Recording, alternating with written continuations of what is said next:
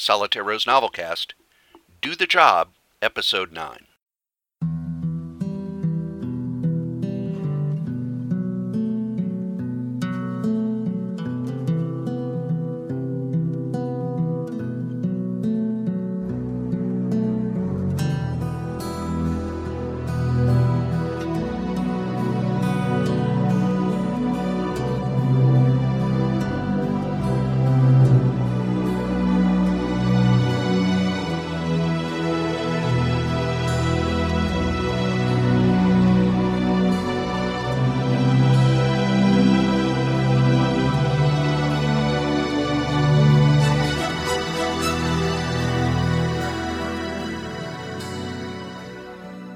Told you I'd be back in 2 weeks. Solitaire Rose Novelcast is where I take the books written by me, Cory Strode, and turn them into audiobooks and eventually ebooks. Be a little patient on the ebooks. I'm just now getting the podcast back up to speed. Do the Job is the third novel that I am turning into an audiobook. And what you need to know for this episode is that Lance Greene, former professional wrestler and current private investigator, has been investigating the apparent overdose of one of his former professional wrestling friends. He has found out that the overdose was actually a murder, and the tendrils lead into his own business dealings. As he had discovered a little too much about what was going on, he had been captured and is currently tied up in the back of his car as one of the other professional wrestlers he used to work with is driving him out of the Twin Cities for nefarious purposes. Chapter 7. It didn't take long till I was able to figure out where we were. Eddie had driven about an hour west of Minnetrista, and it wasn't long before I started seeing signs announcing how many miles it was till I was back in Minneapolis. The back of the car was quiet. While I knew that Eddie liked classic rock, I turned the radio to the news station and listened for anything about myself, Eddie, or Hodge. We weren't a story on the news yet, so I figured things would still be quiet and calm back at Hodge's house. He wouldn't be surprised to see my car roll up into his driveway. I know what you're thinking. Why didn't I just take Eddie to the police and have them deal with this? I wish I had an answer for you. Remember when I said that I wanted to hurt Eddie for what he'd done? I felt the same way about Hodge, except I hadn't taken a pledge to protect him in the ring, on the road, and everywhere else. I also kept having the image of him going in front of the judge who had released Ivy back into the world, and knew that the odds were on his side unless I evened them up. As I drove back toward his house, I figured out how I would do it, knowing the whole while that life has a way of smashing your plans to dust.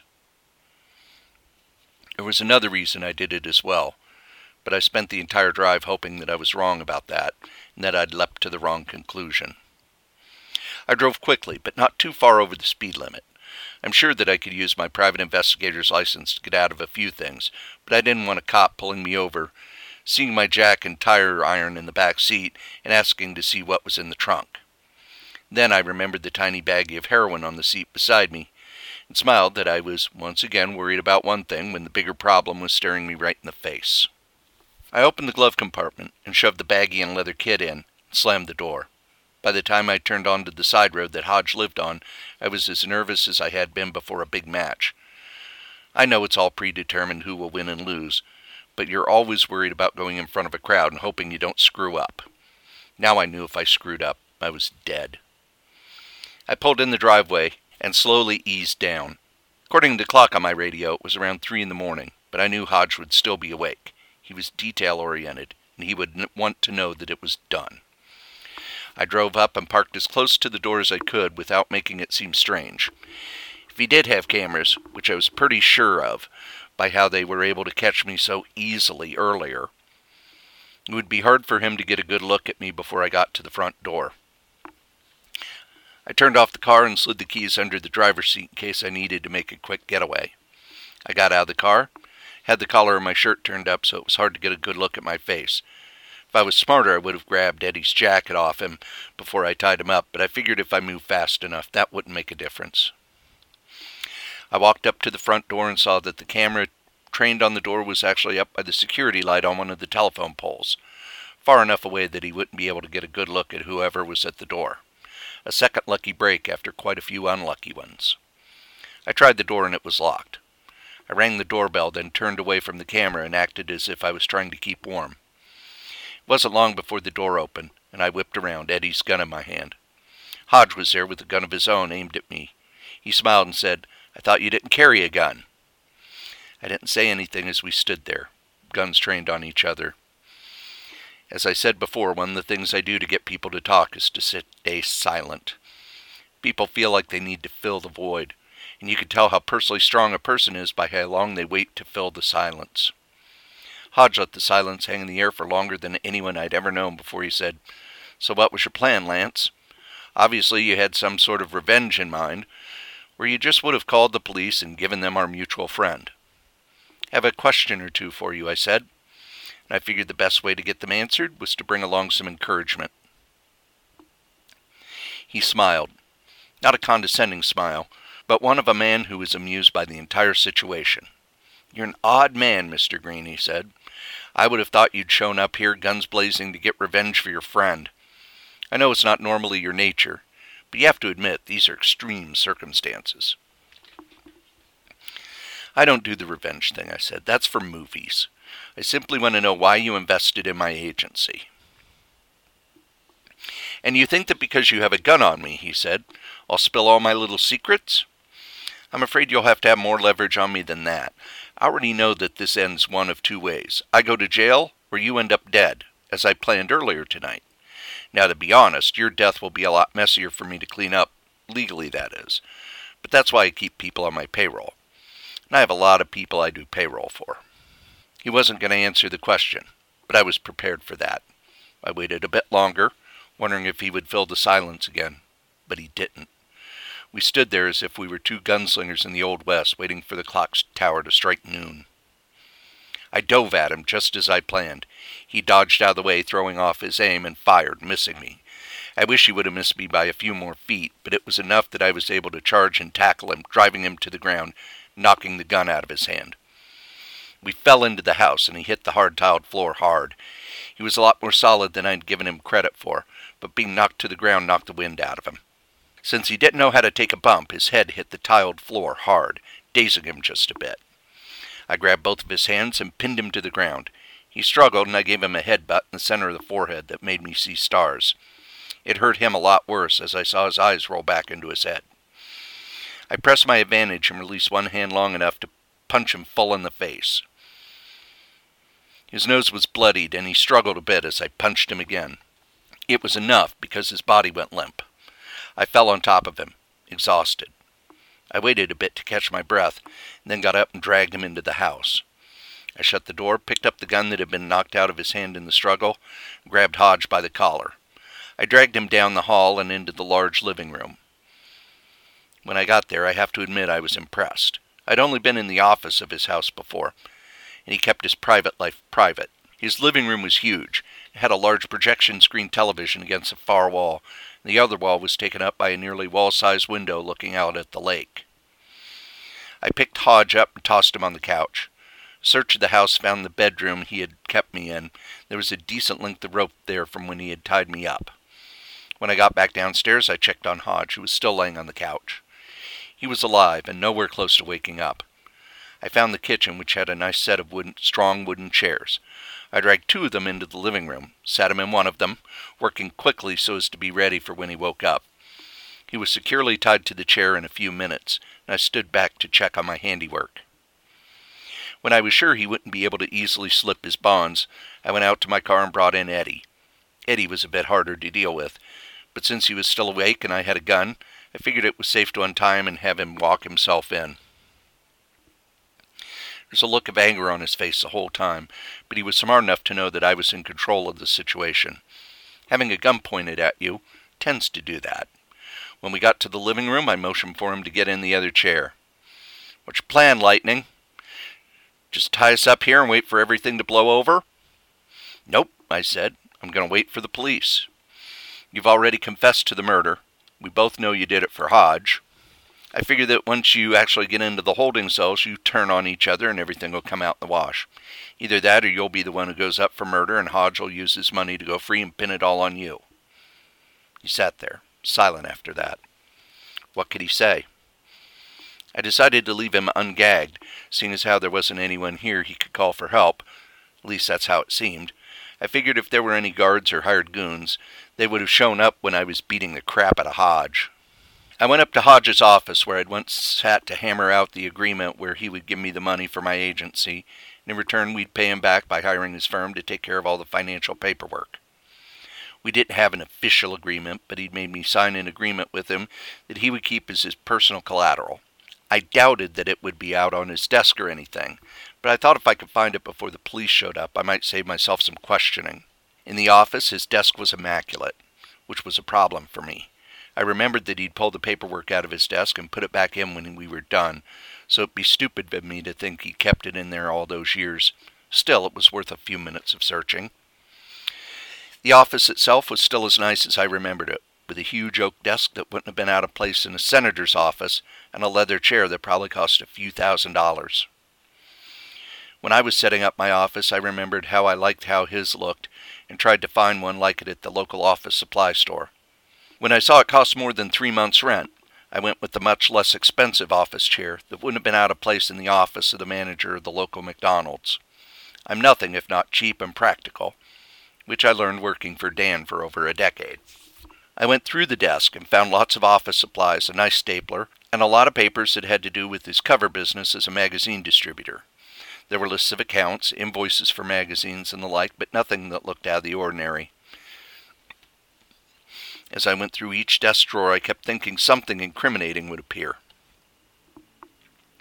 I know you're thinking that's wishful thinking, but in my line of work, I've always been amazed at how blatant people are about their crimes and indiscretions.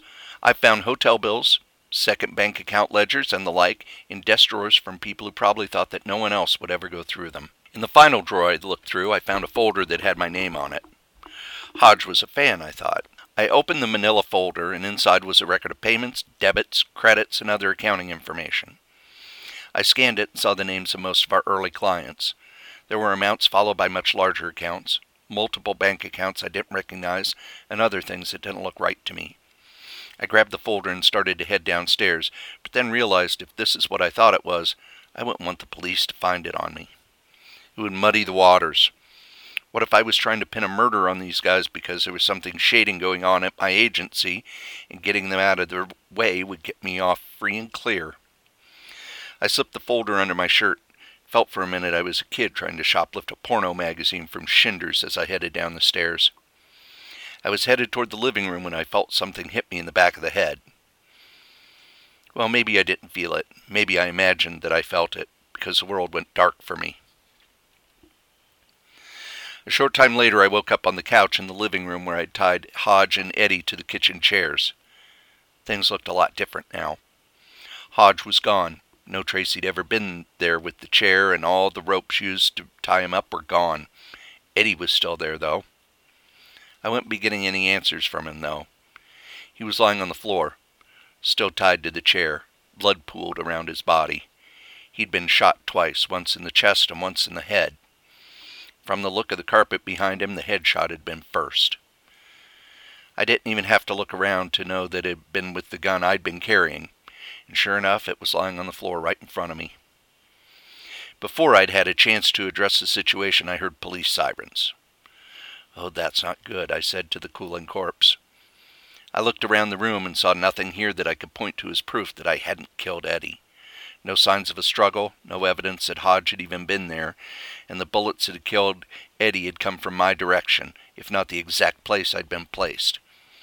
I picked up the gun and slipped it in my pocket. At the very least, I didn't want to leave a literal smoking gun at my feet.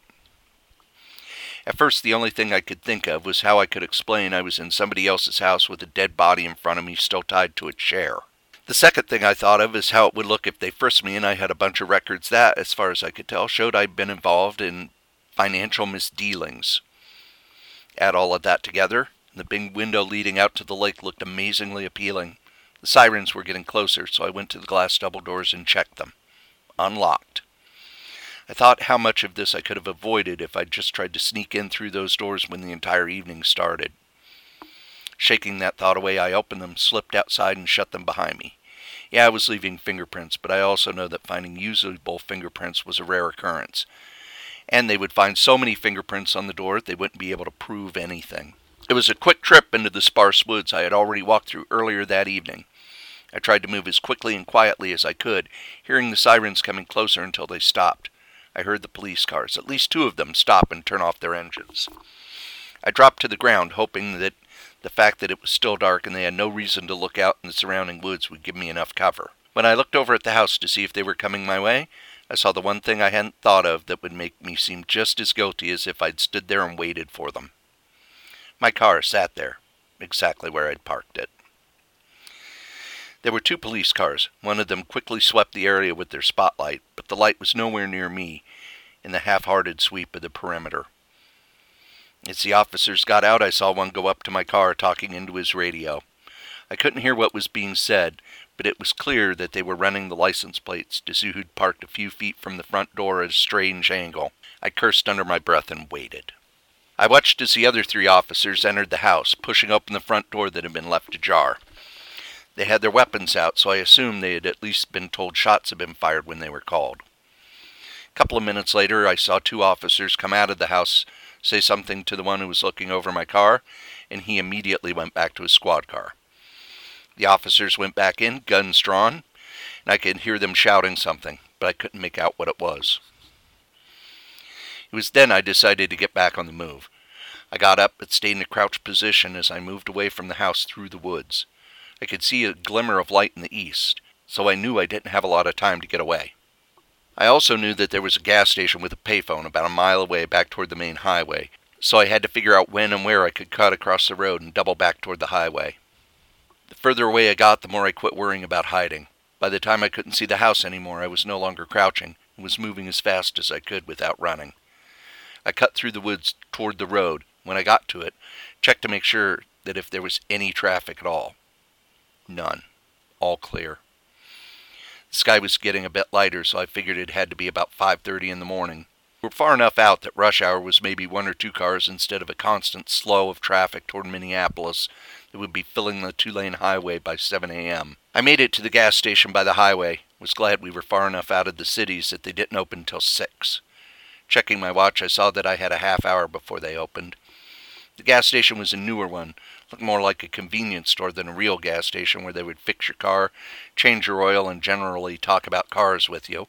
Another case of getting rid of people who knew what they were doing so that you could hire people who'd worked for minimum wage. It also meant that instead of making money off of replacing a blown clutch or fixing brakes, they would make it up by selling milk at twice the price of the grocery store so that you only had to make one stop. Progress. The payphone was attached to the side of the building. While there were only a scattering of cars driving this early in the morning, I turned my back to the road and dialed.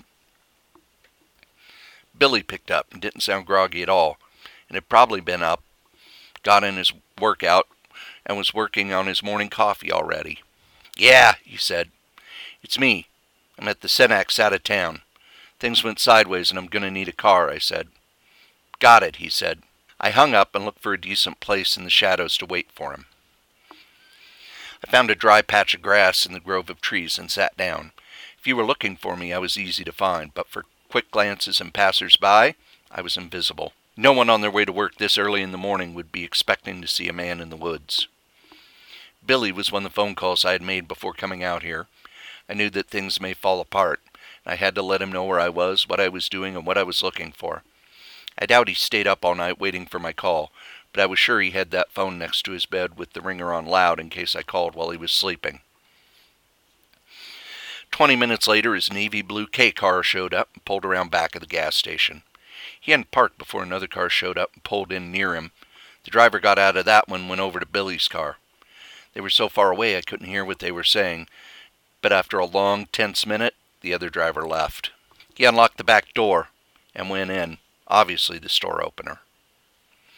I made my way quickly to Billy's car and got in. He started the car and headed toward his place, radio off. "You're on the news, you know," Billy said as I got in. "Not surprising," I said. I filled him in on what I'd done and discovered. "So it was Eddie." "I wish I could say I don't believe it," he said. "Eddie was the killer, but he did it for Hodge." They obviously kept me alive to pin it all on me. There's no other reason they didn't just shoot me in the back of the head while I was out, I said. Yep, you're wanted for questioning in the murder. They're saying that your business was a front for money laundering. That second part may actually be true, which explains a lot. I don't know a lot about finances, but after looking at this, I'm reasonably convinced that we were just a front, I said, pulling out the paperwork I'd stuffed into my shirt, putting it on the back seat. Let's get you to the cops so you can tell your side, he said. Won't work, I said. If he was going to frame me, he's got to have everything in place to make me look dirty. It's my word against his paperwork, and I'm going to lose every time. Katie'll back you up. Billy had been in the world of professional wrestling since he'd gotten out of high school. He was raised in the business, and even though he knew we lied to the fans, the press, and everybody outside the business, in his mind you trusted everyone in the business. You had to. You had to know that if you jumped off the top rope, the other guy would catch you. If you took a punch to the head, it would be worked. If you did the job, you knew the booker would keep you strong. I'd been out of the business long enough to know that this is not the way the rest of the world worked. Hell, it wasn't even how it worked in the business sometimes. That guy may catch you when you dove off the top rope onto him, but if he thought he could get a bigger payday or a better spot on the card, he would have no problem at all bad-mouthing you to the owner, the booker, the fans, the dirt sheet writers, and the guy who sold programs and popcorn. It was all a matter of degrees. If he screwed up a move and hurt you, it would reflect on him. If he put the mouth on you, most of the time it would reflect on you. I was smart enough to tell the bosses the best about the people I worked with, simply because I didn't want to worry about having to remember what I'd said to what worker. Over the years, I got the reputation as a good worker who didn't make trouble. Since I was big, they moved me up the card. In the world, there were more incentives to compete rather than cooperate. That's why a lot of the smaller regional wrestling federations were dying. They weren't ready for someone to come in and bring in a bunch of national stars, run a 20,000-seat arena, and then move on to the next town. They were used to everybody working their territory and sharing the pie. Billy couldn't understand why someone you trusted would not back you up. I'd been out of that world long enough to know that trust was not always your best option. Wives cheat on husbands. Husbands cheat on wives. Employees steal from employers. Employers look to rip off employees. And everyone, it seemed, only looked out for their own self-interest. They wanted what they could grab, and then a little more besides. As I drove him back to his place, he asked if I needed a place to stay until the heat died down. It's not going to die down. I'm going to have to finish this, I said, so I have a big favor to ask of you. Anything, he said. I'm going to need to borrow your car. Mine's been taken in by the police, and I'm sure that they have surrounded the farm. I have a good idea of where Hodge is holding up to wait until they arrest me. He nodded and said, Anything for you, champ, but I'd feel better about it if I came with you. I shook my head and said, That's not a good idea. If things go south, you'll be arrested for aiding and abetting. As it is, you could say that I stole your car if I got caught, and you'll be in the clear. He kept looking forward as he drove, letting the seriousness of the situation sink in. Billy hadn't had trouble with the law. He always ran things clean and above board, a real-life baby face. When we got to his place, he got out, left the car running, and said, Is there anything I can do? I thought for a minute, then slid over to the driver's seat. I shook his hand and said, If you don't hear from me by 6 tonight, call the police. Report the car stolen. Let them know about the cabin Katie has. It's in her name since she inherited it from her parents, and we never put my name on the deed. He nodded glumly and said, I'm sorry I got you into this. It had to come out, Billy, I said. If it wasn't now, it would be later. These sorts of things don't stay hidden forever. And there you go. Part 9 of Do the Job. We're getting toward the end. There will either be 1 or 2 episodes to wrap this story up. As you can tell, we're just got finished with, I would say this is the end of Act 2. All hope is lost. So the next 1 or 2 episodes, depending on how long they end up being, will be the conclusion of Do the Job. After Do the Job will be the next in the After the Fall series, which is a zombie novel set 5 years after civilization has fallen. The first novel in Novelcast was the first part of After the Fall.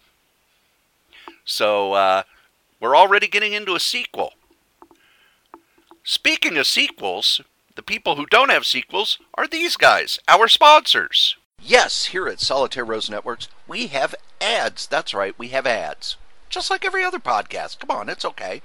Our first advertiser is our longest running advertiser, and that's DreamHost.com. DreamHost.com is the best, bar none, web host all over the interwebs. You could go to other web hosts. You could go to the ones that have big ads on TV and everything, and they're not going to give you the service, the dependability, and the reliability of DreamHost. Head on over to DreamHost.com. Use the code CRAZY, KRAYZ, and get $20 off your first year of web hosting. Another of our sponsors is Dollar Shave Club. Dollar Shave Club has great blades at low prices, and let's face it, you gotta shave. Head over to shaved.by/C19DC. Get you some blades. They're wonderful. I use them. I use all of our sponsors. Matter of fact, head on over to crazycomics.com. Over on the right-hand side of the page, you'll see all of our sponsors. Bombas, Grays, Flaviar, Dollar Shave Club, and DreamHost. If you would like to advertise on any of the podcasts in the Solitaire Rose Network, you can. Just email solitairerosenetwork@gmail.com, subject advertising. Solitaire Rose Radio Network, or Podcast Network, I haven't decided which one it is, has a number of other podcasts. First, on every Monday, every single Monday, is the mothership, Crazy Comics and Stories. Next week, I almost said this week, but next week is episode 350. That's right, Crazy Joe Ryder and I have been doing our comic book humor podcast for 350 episodes. And 350 is not really that special a number, so we don't do a big deal of it. Also, Novelcast comes out every other Friday. Every other Friday is Bad Advice, where host Dan Moore asks Wolfie B. Bad and myself questions about love, career, finances, anything under the sun, and we give bad advice. There's also Solitaire Rose Radio, where I do interviews or talk about specific topics having to do with comic books. And there is another series that Joe and I will be doing monthly. Well, Joe's on some of them, called Solitaire Rose Series and Review, where we go over old comic book series, and we treat them as if we're doing DVD commentary, issue by issue, getting into the plot points, some of the behind-the-scenes stuff, and reviewing the series itself. We've done Master of Kung Fu. I've done other series such as some EC stuff, the early Tales from the Crypt and Mad. I also did the first trade paperback of Art Ops, which was a Vertigo series. Then I did that episode with Matt Brundage, who was the artist on the series. So we've got a lot of stuff coming up here on the Solitaire Rose Radio Network. In 2 weeks, the next part of all... No, not All In. In 2 weeks, the next part of Do the Job. I want to thank you for your patience. I want to thank you for listening. And I'll be back in 2 weeks with part 10.